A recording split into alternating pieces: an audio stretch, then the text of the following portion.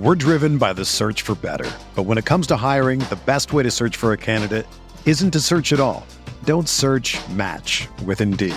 Indeed is your matching and hiring platform with over 350 million global monthly visitors, according to Indeed data, and a matching engine that helps you find quality candidates fast. Ditch the busy work. Use Indeed for scheduling, screening, and messaging so you can connect with candidates faster.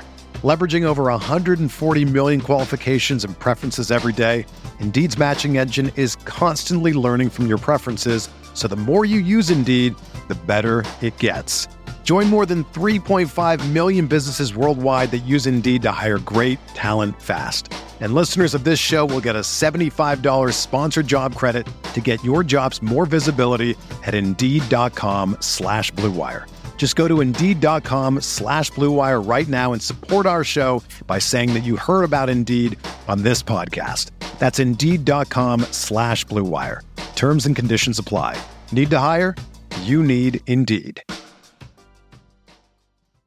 This podcast episode is brought to you by Coors Light. These days, everything is go, go, go. It's nonstop hustle all the time. Work, friends, family, expect you to be on 24/7. Well, sometimes you just need to reach for a Coors Light because it's made to chill. Coors Light is cold lagered, cold filtered, and cold packaged. It's as crisp and refreshing as the Colorado Rockies. It is literally made to chill. Coors Light is the one I choose when I need to unwind. So when you want to hit reset, reach for the beer that's made to chill. Get Coors Light in the new look delivered straight to your door with Drizzly or Instacart. Celebrate responsibly. Coors Brewing Company, Golden, Colorado. Support for this podcast comes from U.S. Bank. U.S. Bank wants to know how you reward yourself because they have cards that make every day more rewarding. Are you a points hoarder, cashback guru, low intro APR lover? With U.S. Bank, it's up to you because they have the cards to fit your lifestyle. So earn more whether you're shopping at a gas station or a grocery store, even while planning a staycation. Learn more at usbank.com/credit card. U.S. Bank credit cards are issued by U.S. Bank National Association ND. Some restrictions may apply. Member FDIC.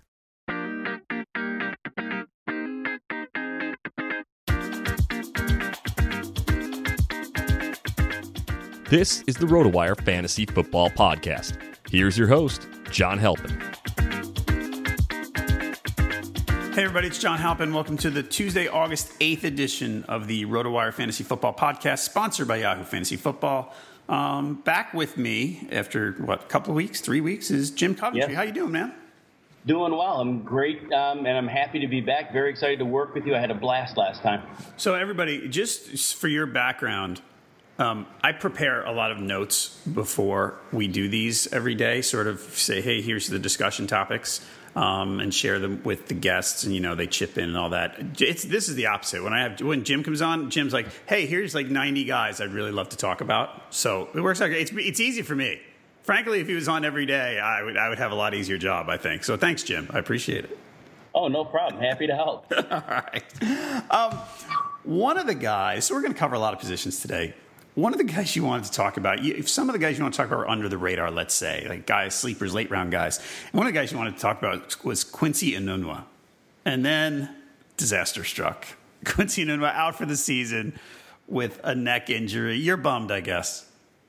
I was very bummed. And actually, somebody had just Derek Van Riper had put up a poll on Twitter of what guy outside the top 75 would end up as a top 25 player. And I sent back Enunwa if his neck checks out. Yeah, and it didn't. No, it didn't. All right, so now, looking at the season, I mean, everything you read about the Jets is just disastrous. This is the worst NFL roster in 15 years kind of stuff. Not just, hey, the Jets are not good. And I don't know how much things can get exaggerated with the big market teams, particularly the New York teams, and that can go for both good and bad things. Are you looking at, if you're the type of guy who streams defenses in fantasy football, do you sit back and say, I'm going to let everybody take the Broncos and the Seahawks and whatever, and I'm going to take the Bills because they play the Jets in week 1? Yeah, it's a great point that you make. What I learned from DFS is when I would put in the lower price defenses, and there'd be some great matchups, like when the Browns were really, really, really bad, and I would try to play somebody against them, it never seemed to work out. And I always wondered if defenses come in knowing they're playing a bad offense and they tend not to play their A game. So that always worries me. So here's what I say. Sure, stream them if you don't have another option. But if you have a strong defense, definitely play the strong defense over them. But the other thing about streaming is you'll have to be the first guy to pounce on that defense each week because other people may be targeting the exact same thing. Right. And I think it depends on the league, but I think you're in your more casual leagues, you have people more willing to line up early to take the, Broncos, Seahawks, Texans, teams like that. And also one of the things with the bad defenses, no matter how bad the Jets might be, you might have the Bills up 24-0 at halftime if the Jets are as bad as we think, and then the Jets spend the whole second half throwing, and they're bound to get something. So that's exactly an issue too. Yeah, the garbage time production does happen. Now, of course, when that happens, more sacks and interceptions come about. Yes. So I do agree with you. I think it's a great point. Streaming against the Jets is clearly something that could benefit. Again, but it's if you're the guy who's able to get to it in casual leagues, like you said, that would work out. So, yeah, overall, great idea. All right, and just so everybody knows, the Jets' first 4 games at Buffalo, at Oakland, versus Miami, and versus Jacksonville.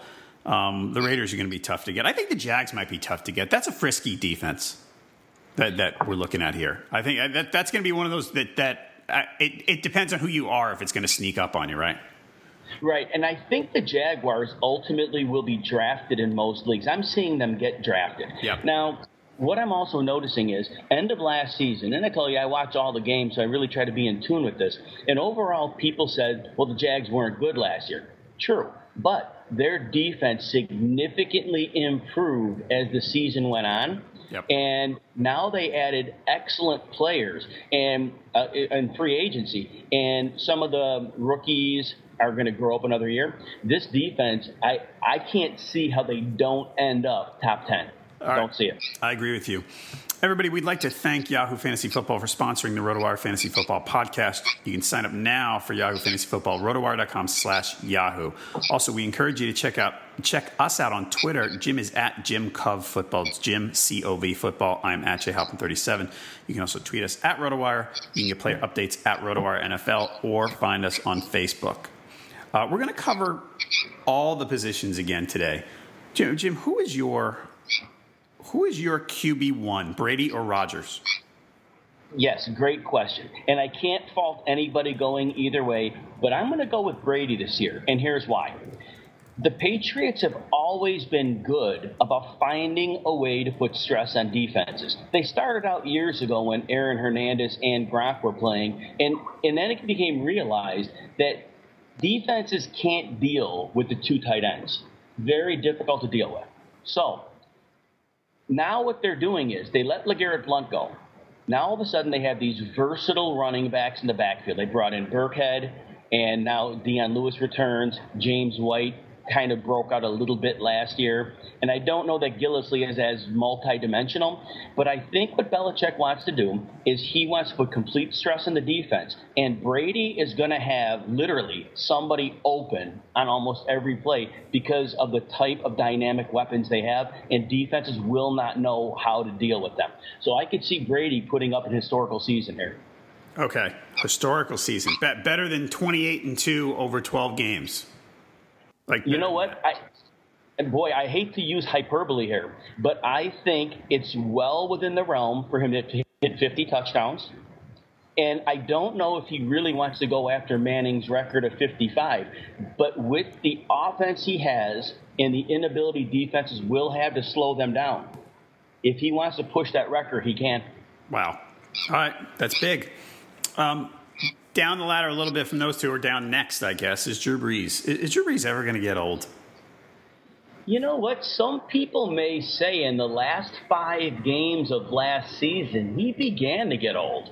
Listen to this for a moment. Here are his last 5 games. Touchdowns. 0, 0, 4, 1, and 2.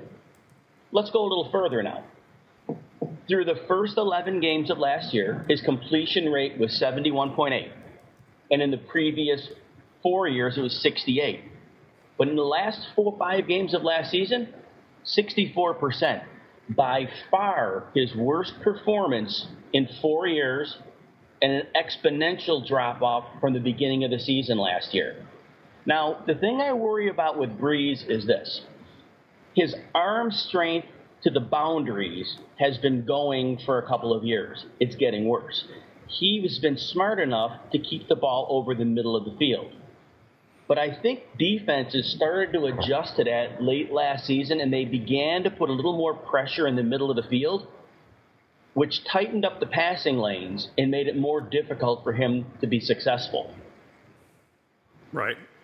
And at age 38 now, there are very, very few quarterbacks in history who have put up solid efforts at that age. There are a few, but it's a very, very small number. This could be the year he begins to get old. All right. So he's not going to be on any of your teams? As always, if the price is right, but it usually isn't. If he fell far enough, certainly I would. But typically where I'm drafting a quarterback, he's the third off the board. So, no, I won't own him in any leagues, I don't think. Okay. Last one, we got to talk about Jay Cutler. Signed with the Dolphins. Oh, okay, first question. Will he be better, worse, or similar compared to Ryan Tannehill? I believe the overall numbers will be very similar. This became a run-based offense last season. And when Cutler was with Adam Gase in 2015, it was a similar run-heavy offense. Now, Cutler was managed quite well, and he threw 21 touchdowns and 11 interceptions. Those numbers will be pretty similar to what they're going to do in Miami this year. Maybe a little more upside for touchdowns. They have better receivers than the Bears had them. So I see it as a pretty lateral move in terms of the quarterback play. They're both going to be quarterback twos, whether it was Tannehill before he was injured or Cutler now. But decent quarterback twos. Not great, but maybe about quarterback 20, 21. Right. Okay, that's not bad. No, not at all. So what do you think it does for the support? I mean, you talked about the running game probably pretty similar, I would guess. The passing game, though. This is a massive difference. Go ahead, John, with your question. I cut you off. For who in particular? For one, I mean, basically your two receivers there that you got to worry about. I don't know that, we need to talk too much about Julius Thomas, but for Parker or Landry, how do you think this affects them? I see this as a massive change, and I think the astute fantasy managers are going to get on this one in a hurry. I believe that Jarvis Landry had an outstanding chemistry with Tannehill because he became Tannehill's security blanket. And so all the targets that went to Landry were based out of that relationship they had. And also Tannehill wasn't the great downfield passer. But even though I think the numbers of Cutler and Tannehill would be similar, Cutler has always leaned on his alpha receiver, Brandon Marshall, Alshon Jeffrey. He tends to like to throw the ball to the guy that can go up and get it. Well, that's perfect for Devontae Parker, especially with the constant drumbeat throughout the offseason that he's breaking out a bit, he's learning his craft, he's ready to move forward. So I would significantly downgrade Landry, and I would actually draft now Parker at least a round before I would have looked at him before. A full round before. Okay, so Parker, we're going to look at this right now. Parker, ADP-wise, is 36th at wide receiver, and this is MFL ADPs, going, let's say, toward the end of the 7th. So yes, you're seeing profit there. I do. I absolutely do. Because, like I said, especially the way Cutler's profile has been over the years, this lines up perfectly with it. Cutler, if he was in a pass-heavy offense, he did use an Eddie Royal in the past in the slot way early in his career with Denver that 1 year when Royal had like 90 catches. But other than that, if Cutler is in a run-based offense, he will look to the outside receiver. That is where he always tends to go. So, yeah, I see this as a huge value for fantasy owners right now. All right. By the way, I loved Cutler's line yesterday was that he didn't need to be in good cardiovascular shape because he's just a quarterback. Oh, that's fantastic. I didn't hear that one until now. I love that guy. All right. Everybody, we got to thank our friends. That's a great quote. Yep. we got to thank our friends at Yahoo Fantasy Football for sponsoring the RotoWire Fantasy Football podcast. With Yahoo Fantasy Football, there are endless ways to feel the wins each week, whether it's a winning waiver claim, a winning piece of smack talk, or actually winning on the field. It's football in its funnest, best form, where there's no such thing as an excessive celebration. Yahoo Fantasy Football is free to play, easy to use on a desktop or mobile with the Yahoo Fantasy Sports app. Sign up today at rotowire.com/Yahoo and download the Yahoo Fantasy Sports app, which has been rated #1 by the Fantasy Sports Trade Association for 3 years in a row. The Yahoo Fantasy app Messenger lets you have all the witty banter and smack talk your league can muster. The app is just as extensive as the desktop experience, letting you draft, trade, and comb waiver options right on your phone. It gives you in-depth player and matchup analysis to help you fine-tune your roster each and every week. Switch your league to Yahoo, where you can manage your league dues for free. For free. That's a pretty good deal, managing your league dues, because unless people are paying up front, you got to chase people. It's annoying. As a many time commissioner, Jim, as you can probably attest, that's pretty annoying. Yes. So, all right, sign up today for Yahoo Fantasy Football at rotowire.com/Yahoo. That's rotowire.com/Yahoo. Yahoo Fantasy Football, feel the wins. Okay, we're going to talk about running backs a little bit. You heard something about David Johnson and bust in the same sentence. Is that right? Yeah. Can you explain this? Yes, and I think some people are going to hate me, or if they read it, they probably already do.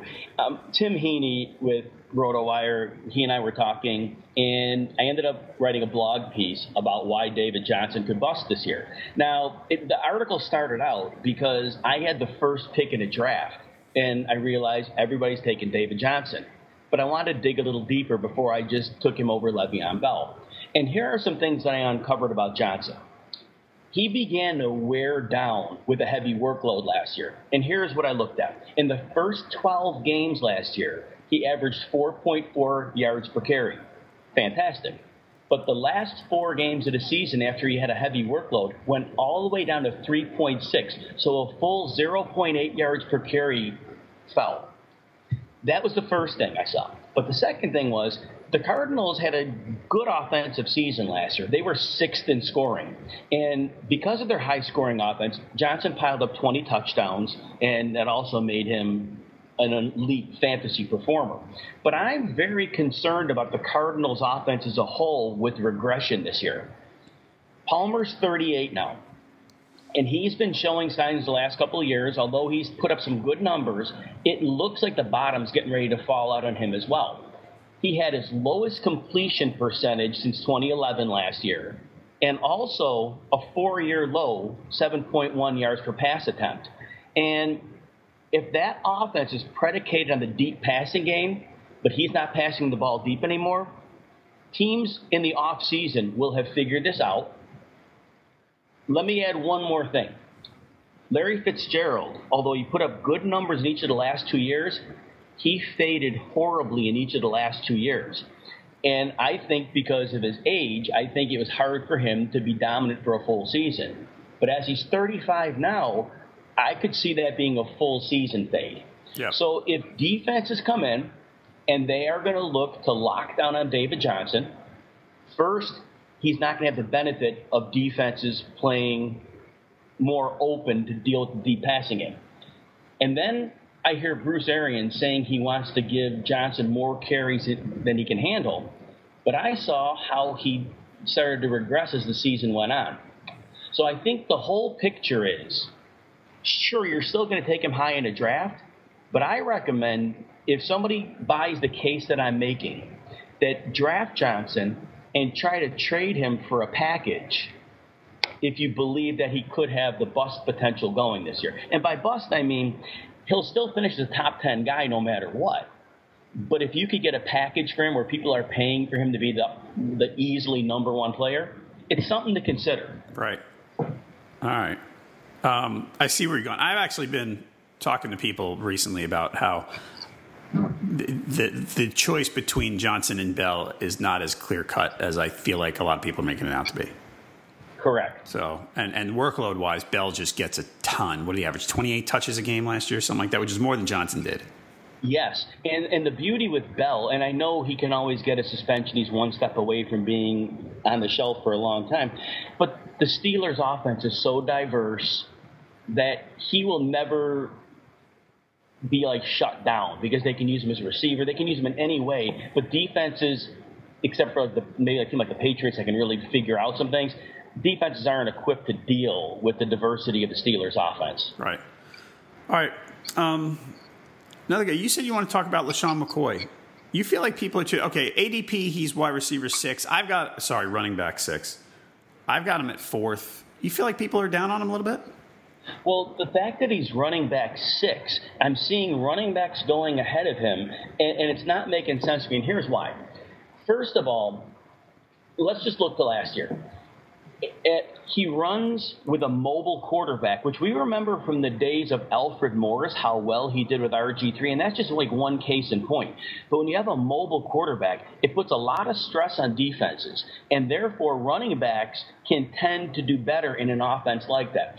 And he had a career high, McCoy, 5.4 yards per carry last year, and Mike Gillislee had 5.7. I think it was a combination of a very good offensive line, but having that mobile quarterback.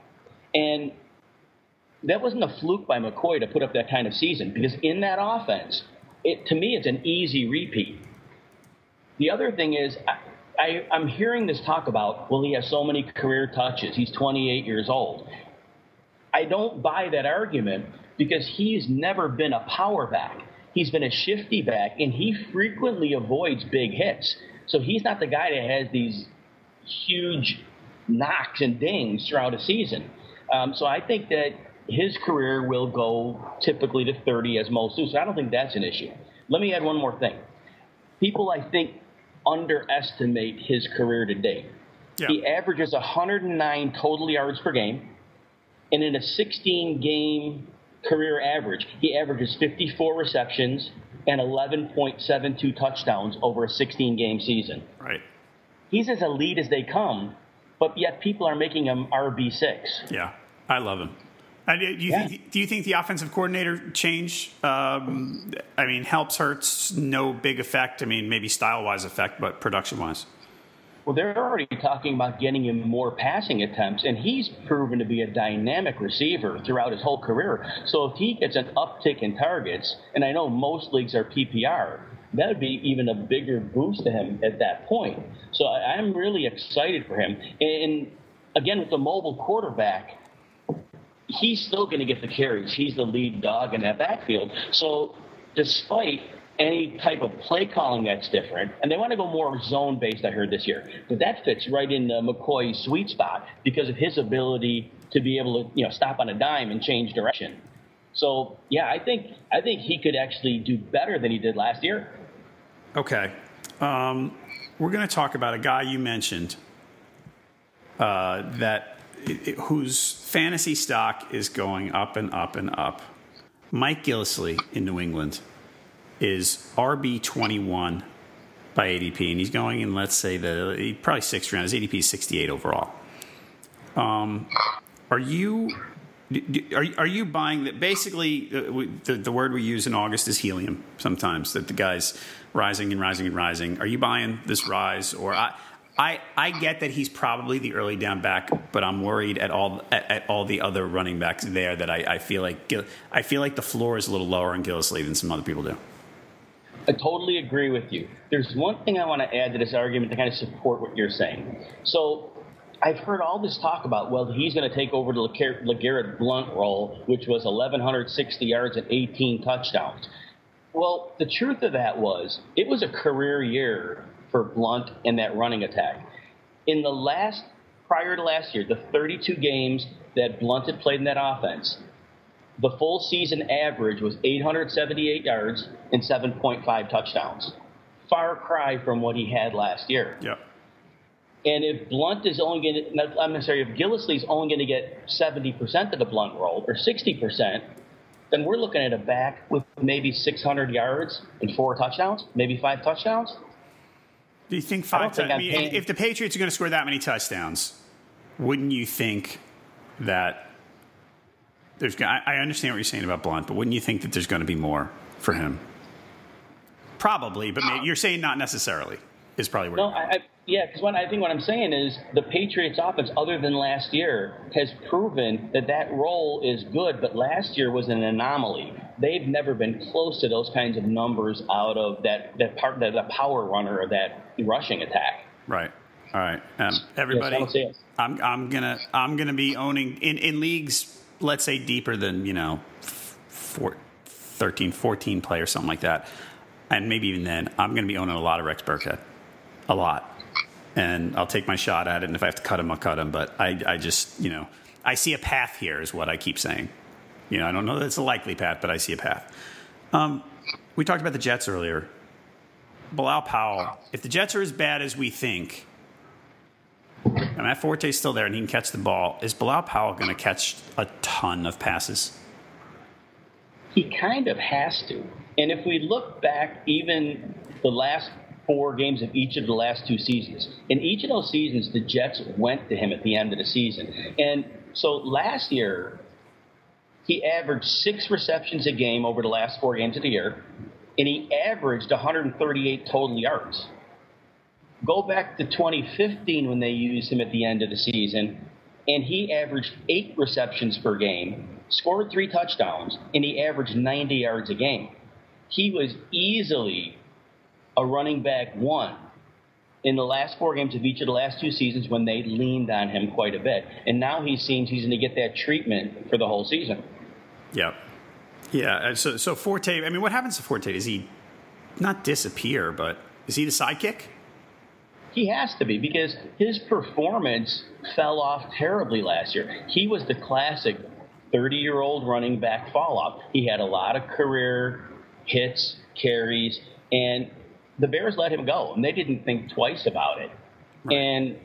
And he was not the first couple games he did great, and after that, he wasn't getting any yards after contact. He just looked like a beaten down man at that point. And as the season went on, then he got nicked up with his knees a little bit. And, well, Powell simply outproduced him. And I don't know how they go away from him, especially with Forte being another year older. Right. Okay. All right, same stadium, Paul Perkins. It's funny, every time that I start going through players that I want to talk about, and every time I get to Paul Perkins, and I grew up a Giants fan, and I get to Paul Perkins, I go, I don't want to talk about Paul Perkins. He's boring. He's kind of let's say smallish two down back on a team that doesn't have a good offensive line and is going to throw a bunch and blah.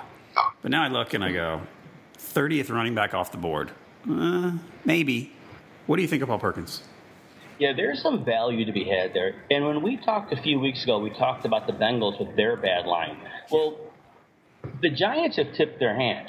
They went out and they drafted Evan Ingram, and he's not a classic tight end. He's more of a slot receiver. And they brought Brandon Marshall in, and they already have holdover Sterling Shepard to go with Odell Beckham. It's very obvious that they're going to go into a spread offense to throw the ball quickly, to get the ball out of Manning's hands. And Manning last year, he was horrible on deep passes, but he was still strong on passing to the shorter areas of the field. So anyway, my point is this. They're going to spread it, and that gives Perkins natural running lane because the defenses have to put extra defensive backs in. They got to take a potential box stuffer out, and so that gives him room to run. Now, he ended last year strong. He did. In his last 4 games last year, he had 15.5 carries per game and 4.37 yards per carry. Certainly not bad numbers at all, and he scored a pair of touchdowns. Right. He doesn't catch the ball. I mean, that's like you said, there's value. He's not where he's being drafted. He doesn't have to be perfect. Correct. All right. Last running back I want to talk about. I know I've been talking about Dalvin Cook way too much lately, but Latavius Murray off the PUP list. Because part of the Dalvin Cook argument has been, well, Murray's hurt. Well, now Murray's back, and it's only August 8th, so we're probably okay there. That doesn't mean Murray, that doesn't mean anything necessarily for the roles, but it does mean Murray's back in the mix. Cook at RB 16, I keep saying too rich for my blood. Do you agree? I do. I do not. I like Cook. I will draft Cook. And here's why. Latavius Murray, the Raiders let him walk and didn't think twice about it. He was behind a fantastic offensive line, and he averaged exactly 4 yards a carry in each of the last 2 seasons. Now, any running back who is even slightly above average behind that line with a diverse passing attack, should have been able to run for at least 4.5 yards per carry. Right. Murray's just a guy. And all the touchdowns he got, sure, from the 1 yard line behind that line, of course, you or I could lean forward and we got a decent chance of cracking the goal line. Maybe not, but I like to think that. I do too. Yeah, I don't know. Like I said, I don't love Murray. I just think, he's there. Short yardage, you can see him running. I don't know. I just think the price on Cook's too much. Well, I do, believe me, I do understand what you're thinking, because we see competition and we're worried about potential touches. But let's look at Minnesota's offensive line. It was horrendous last year.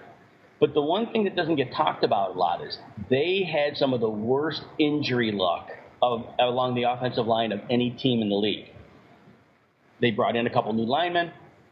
They're healthier this year. Their line could be below average, which isn't bad because compared to last year when they were horrendous.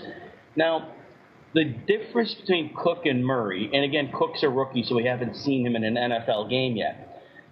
But Cook was drafted because of his ability to be a playmaker, lateral agility, be able to create some of his own space. Murray's not able to do that. But if Cook even has a decent line behind him, there's no reason why he can't put up big numbers in that offense. Right. And if Murray can't create his own space, how is he going to continue to get touches? That's fair. All right. Plus, I've been a charter member of the Jerick McKinnon fan club for a while, so I'm just having a hard time letting you go, too. That's nice. Everybody, Ottoneu Fantasy Football lets you build your fantasy football dynasty like an NFL GM. It's better fantasy football, auction-based, deep rosters, college players in the player pool. You can stash college prospects for the future, trade for superstars to make a championship push, and develop your team over multiple seasons. You can also play against the best fantasy football competition on the internet. It's Ottoneu Fantasy Football, OTTONEU, OttoneuFootball.com. Wide receivers up. Tom Savage looks like the starting quarterback for the Texans, at least for a while. Yes. DeAndre Hopkins is going as wide receiver 11. What do you think of that investment? It's a little high. I'd like to get him if he fell to about wide receiver 14. In his 3 games with Savage last year, he averaged 11 targets, 6 receptions, and 84 yards. So he put up... Go ahead, John. That's pretty good. It is good. It was very good. And 2 of the games are good, and 1 of the game was only 40 yards. But he had over 100 yards in one game. He had 80 in the other game. And again, the 40-yard game kind of, was the one outlier from there. But Hopkins has been vocal about wanting to make sure that Savage is their quarterback. Apparently, he realizes, A, Savage can get him the ball, and B, Savage will pepper him with targets. Again, saying 11 targets per game over 3 games. And so, assuming Savage can get him the ball as he did last year, and maybe even building a little chemistry with this year's training camp, yeah, I don't see why those numbers can't be better. Well, again, wide receiver 11, a little higher than I'd like. Not really enough of a discount from last year. But if he fell to 14, yeah, I think so. Think about there, it'd be fine. Yeah, he's sort of end of round 2, it looks like, is what we have here. So, okay. Yeah, if he fell into the 3rd, I'd feel a little better value at that pick. But I wouldn't say somebody's crazy if they took him at one. Well, obviously, people are taking him there with his average draft position being at 11. So they're not crazy, but if he fell to that 3rd round, even better value. All right. You mentioned, we were talking about the Cardinals a little while ago. You talked about David Johnson's workload and Fitz being old and all that stuff. John Brown, last year, injuries killed him.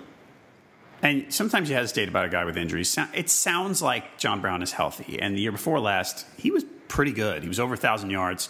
He's basically their main deep threat. ADP is wide receiver 45, going, let's say, 9th or 10th. That sounds like the price is right to me. Are you going to own some John Brown? Yeah, and at that price, you make the good point of saying at his price. What I think is, somebody would be wise to take him there. But I think what people are expecting is they're expecting this huge breakout season from him. And if they're counting on that, I don't know if that comes. Because in 2015, the year you were referencing, he caught 65 passes, 1,003 yards, and 7 touchdowns. But that offense was humming on all cylinders. Yep. I think Floyd was even playing well. Fitz was still playing well. And so Brown was a guy the defenses couldn't put a lot of attention on. Well, now Fitz is a slot receiver. Alongside Brown, there's really not much to scare defenses. So if I'm game planning, I'm shading the safety to Brown because I don't worry about Fitz breaking big plays anymore. So, and I also worry, as I said earlier, about Palmer's 7.1 yards per attempt being the lowest in quite a while that he's had. And at 38 years old, I just think that he's not the same guy he was. So where Brown is going, it's a fair ADP, but a lot of people are talking about John Brown being the savior this year. I don't think he can outdo that 1,000-yard season with 7 touchdowns because the whole scenario of that offense is different now. I think 800 yards and 5 touchdowns, and if somebody knows they're getting that, then I'm good with it. But if they think they're getting an increase because he's healthy and that 1,000-yard season is the beginning of things to come, I think they might be disappointed. Okay, that's fair.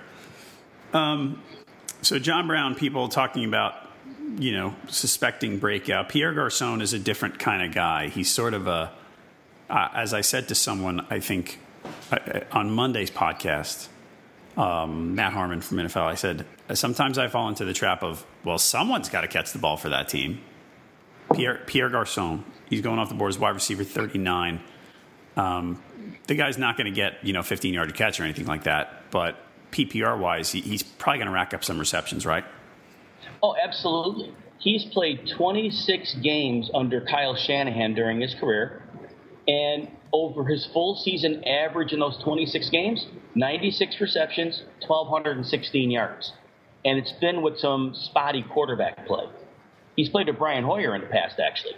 Now, Hoyer knows this offense, as does Garçon, so the chemistry should go very well. And Hoyer, as we've seen in the last couple of years, he will clearly lean on his top target.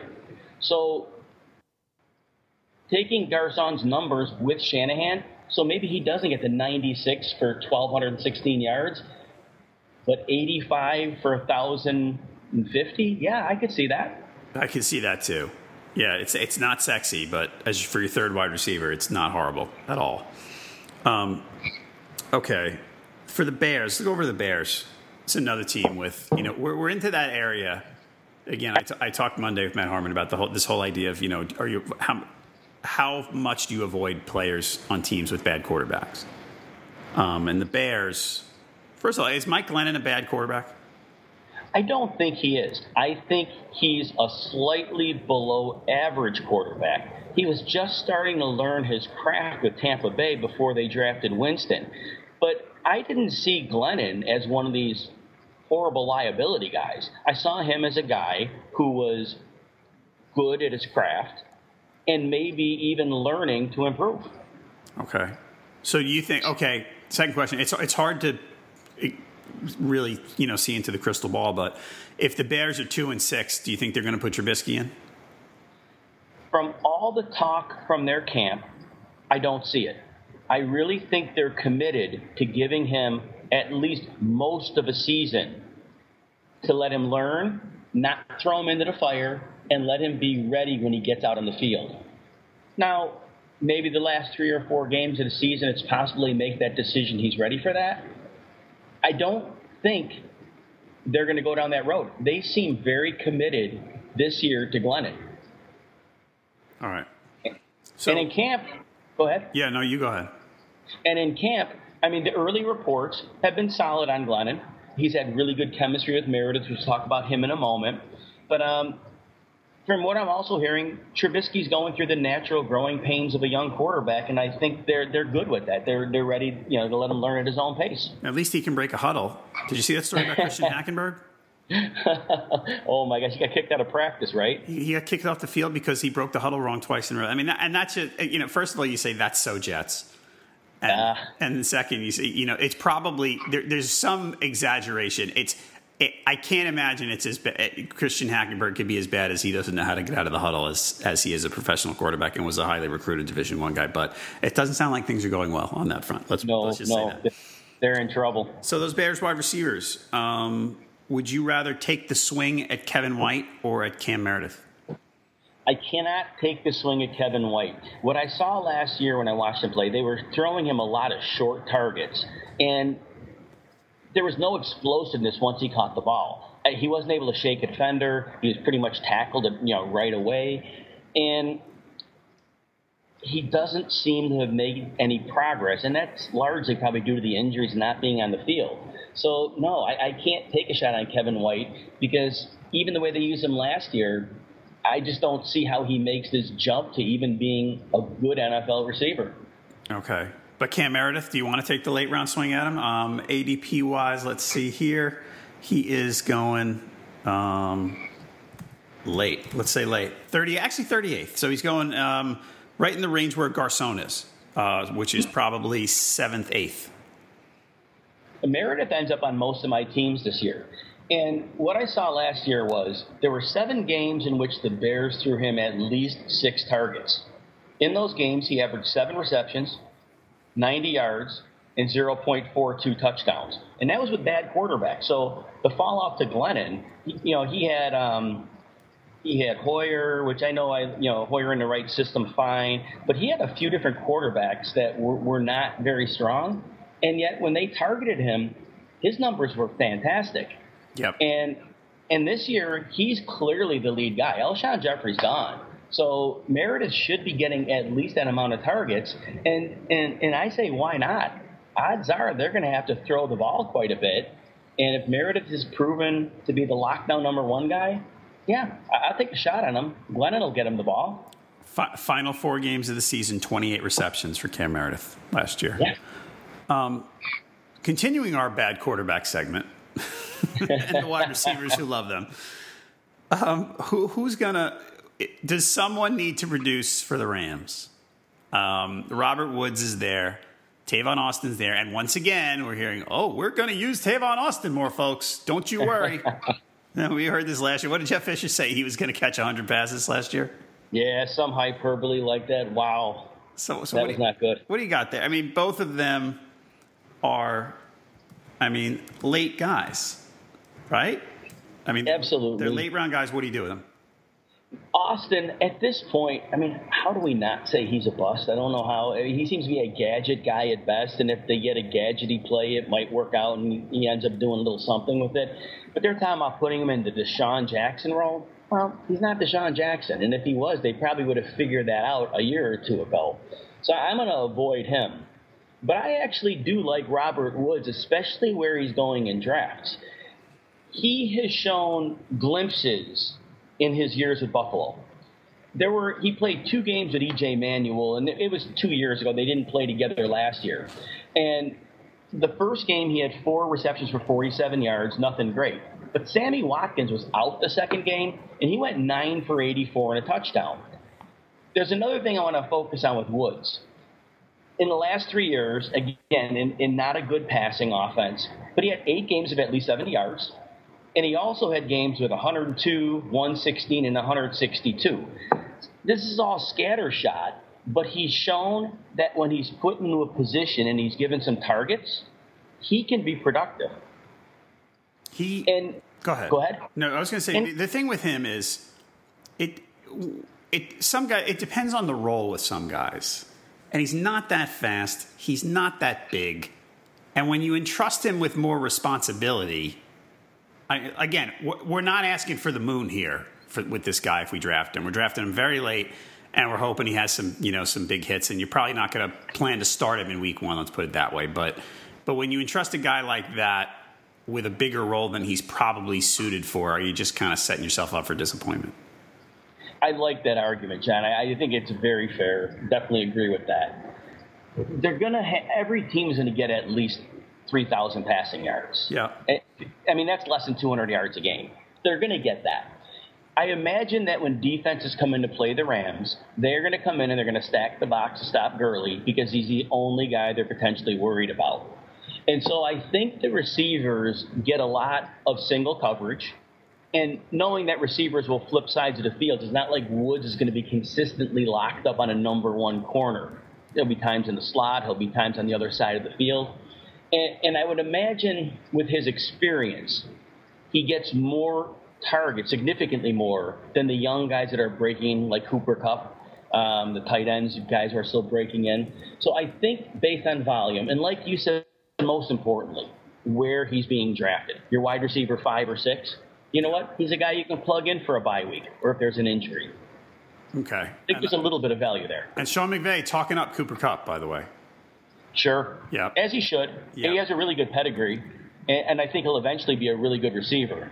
I don't know that to be in his rookie year, but yes, he'll definitely be someone special. All right. Everybody, we recommend that you go to another one of our sponsors, FantasySportsMarkets.com. Fantasy Sports Markets has the best DFS contests available with cash rewards and big bonus prizes every day. As always with Fantasy Sports Markets, there are no salary caps. Draft who you want on your roster. So I can do David Johnson and Le'Veon Bell, right? So love that. That's pretty cool. That sounds like a fun way to spend a Sunday. Try the free-to-enter preseason football contest. The prize is a copy of Madden 18. As I said yesterday, I got to get my son to sign up for this. He's going to get all fired up. Register today and enter the promo code ROTOWIRE to get $15 in promotional credit towards your contest entries. Available to all United States residents. Go to FantasySportsMarkets.com today. You know, I was mentioning Madden, playing with my son, which you can enter to win on Fantasy Sports Markets.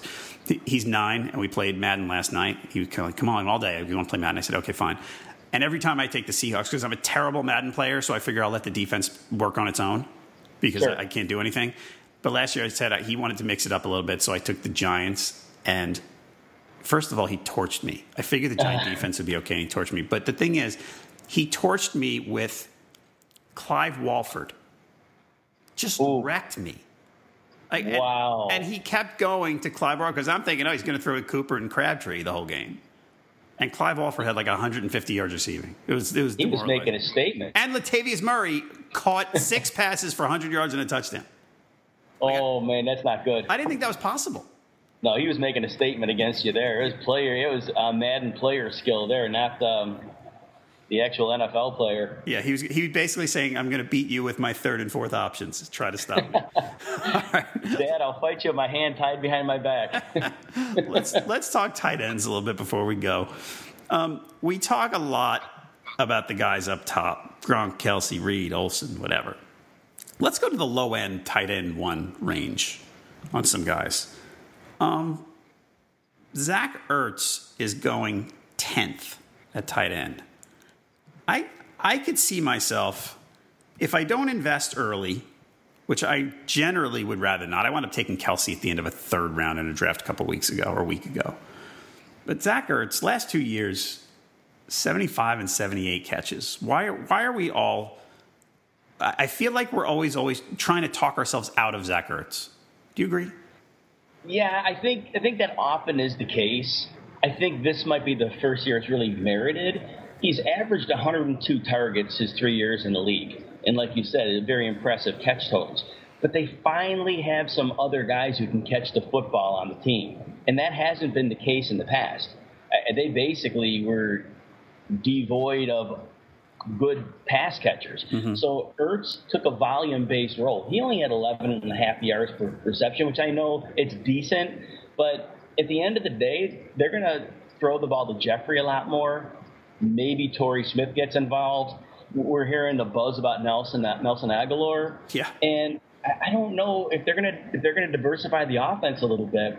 I don't know how Ertz sees that same volume and puts up the numbers he did. He's being drafted based on his previous performance. I don't see him sustaining it because he's not the number 1 guy anymore. Okay.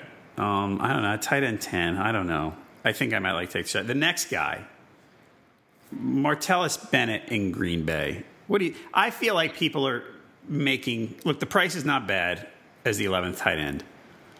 But I feel like everybody's eyes got big when Martellus Bennett went there. And I'm like, well, I mean, he was with the Patriots, and I know Gronk was there, but even when Gronk was out, it's not like he was a superstar. Are we over? I think we're overstating Martellus Bennett's situation here. What do you think, Martellus Bennett? Maybe we are overstating it, but last year he had a painful ankle injury that he played the whole season through. So he had a very difficult time getting any separation. So it was really a rough year for him. But first thing is, Bennett's played full 16 games in 4 of the last 5 years. But here, during those 4 seasons, here's his average stat line: 66 receptions, 751 yards, and 6 touchdowns. It's pretty good. Now he gets Aaron Rodgers. Yep. Now, Rodgers will target that tight end, especially in the red zone, quite a bit, and he's a massive target down there. Okay. All right. I don't know. I don't know how he doesn't get 10 touchdowns. I just don't know how it doesn't happen. And where he's being drafted, as I was saying about some other guys, we don't need stardom. We just need solid production. So maybe you're bringing up a good point. You're making me rethink Martellus Bennett a little bit.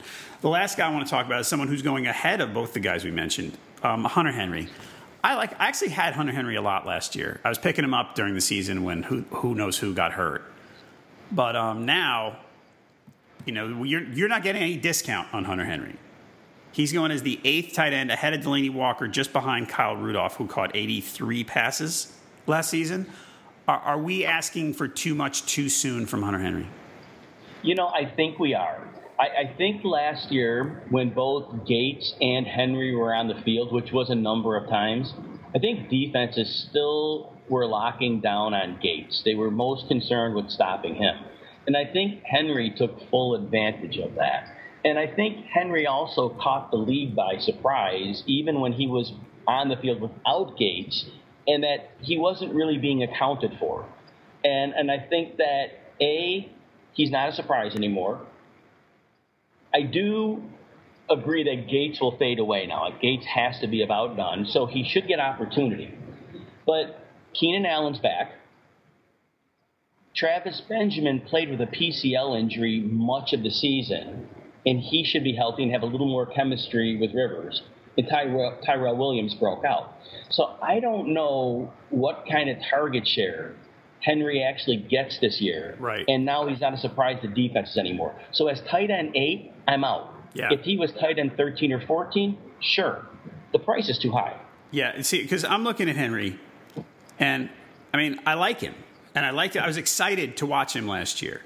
But to what you said about the receivers, maybe Benjamin's healthy and Williams okay. Too bad about Mike Williams, and that's not going to affect things most likely. But Allen's back, and Gates. Look, Gates is old, and I hate drafting old guys. But I bet Gates catches 40 passes. So sure. So that puts a dent in Hunter Henry. And he might catch some red zone. That's just to be expected almost with. He doesn't have to catch a lot, but maybe he catches 5 or 6 touchdowns. I don't know. He's going to be on the field some. So, yeah, I just think there's too much that can go wrong with this Hunter Henry investment. Agreed. All right. Absolutely agreed. All right, everybody, listeners to this podcast can get a free 10-day RotoWire trial at rotowire.com/pod. No credit card needed. That's going to let you check out nearly all the features on the site. Check it out now, rotowire.com/pod. Jim, this has been fun again. Thanks a lot. And please tell everybody what you're going to be working on, let's say, this week and next, other than watching endless preseason football. Well, that is what it is. Literally, I'll watch every preseason game, thanks to having the NFL Network and all that good stuff. But getting the mental data points means a lot. And I know a lot of people throw preseason away, but I want to see what kind of usage some of the players might get on certain downs and specific packages. So that's the big deal. I also do write the RotoWire NFL training camp blog on Friday and Sunday, so I try to get a little bit out of information and a little insight on that, which I love doing that. And then keep working on the IDP stuff, because that's my new role with RotoWire. All right, those training camp blogs, everybody, really, really good. You should definitely check them out. Also, okay, Jim, I'm going to put you on the spot. One player that you're really looking forward to watching this week in the preseason. I want to see Leonard Fournette. Okay. Wow. Yeah, I just want to see at his first opportunity if he's as great as the community thinks he is. Okay. I am looking forward to seeing Leonard Fournette too. I'll say that much. All right, everyone. If you like this podcast, we would obviously appreciate it, as we say every day, if you would leave us a review and a rating.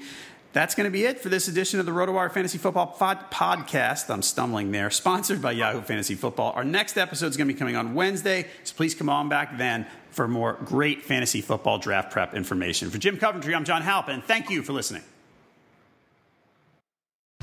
Whether you're a world-class athlete or a podcaster like me, we all understand the importance of mental and physical well-being and proper recovery for top-notch performance. That's why I'm excited that Unified Healing is sponsoring this podcast. Unified Healing is a new and super innovative global network of wellness centers powered by Energy Enhancement System, or EE System. If you haven't heard of the EE System, you'll want to listen up. This technology promotes wellness, deep relaxation, purification, and rejuvenation. At hundreds of locations across the globe, access to a center is easy and affordable. Interested in experiencing the EE System technology for yourself? Go to unifiedhealing.com/bluewire to learn more and find a center near you. That's unifydhealing.com/bluewire. No material or testimonials on the Unified Healing website are intended to be viewed as medical advice or a substitute for professional medical advice, diagnosis, or treatment. Always seek the advice of your physician or other qualified healthcare provider with any questions you may have regarding a medical condition or treatment and before undertaking a new healthcare regimen, including EE System.